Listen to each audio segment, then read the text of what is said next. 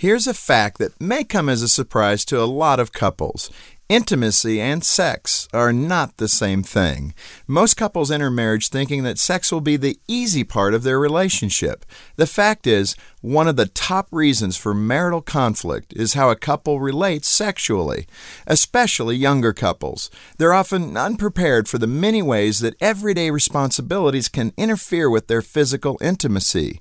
There are a lot of challenges. It could be unrealistic expectations, the couple's age, busy schedules, or the hurdle of finding privacy with young children around.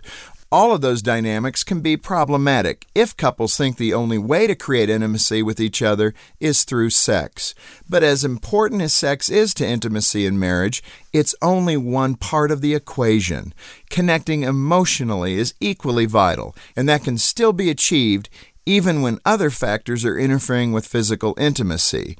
It takes a little creativity, but you can come up with a lot of ways to connect emotionally without being physical.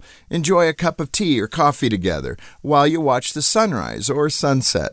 Snuggle on the couch and watch a movie, or have a heart-to-heart conversation around a candlelit dinner after the children are in bed and asleep. There are countless possibilities. Just remember that sex is not the only way to achieve intimacy in your relationship. For Focus on the Family, I'm Jim Daly.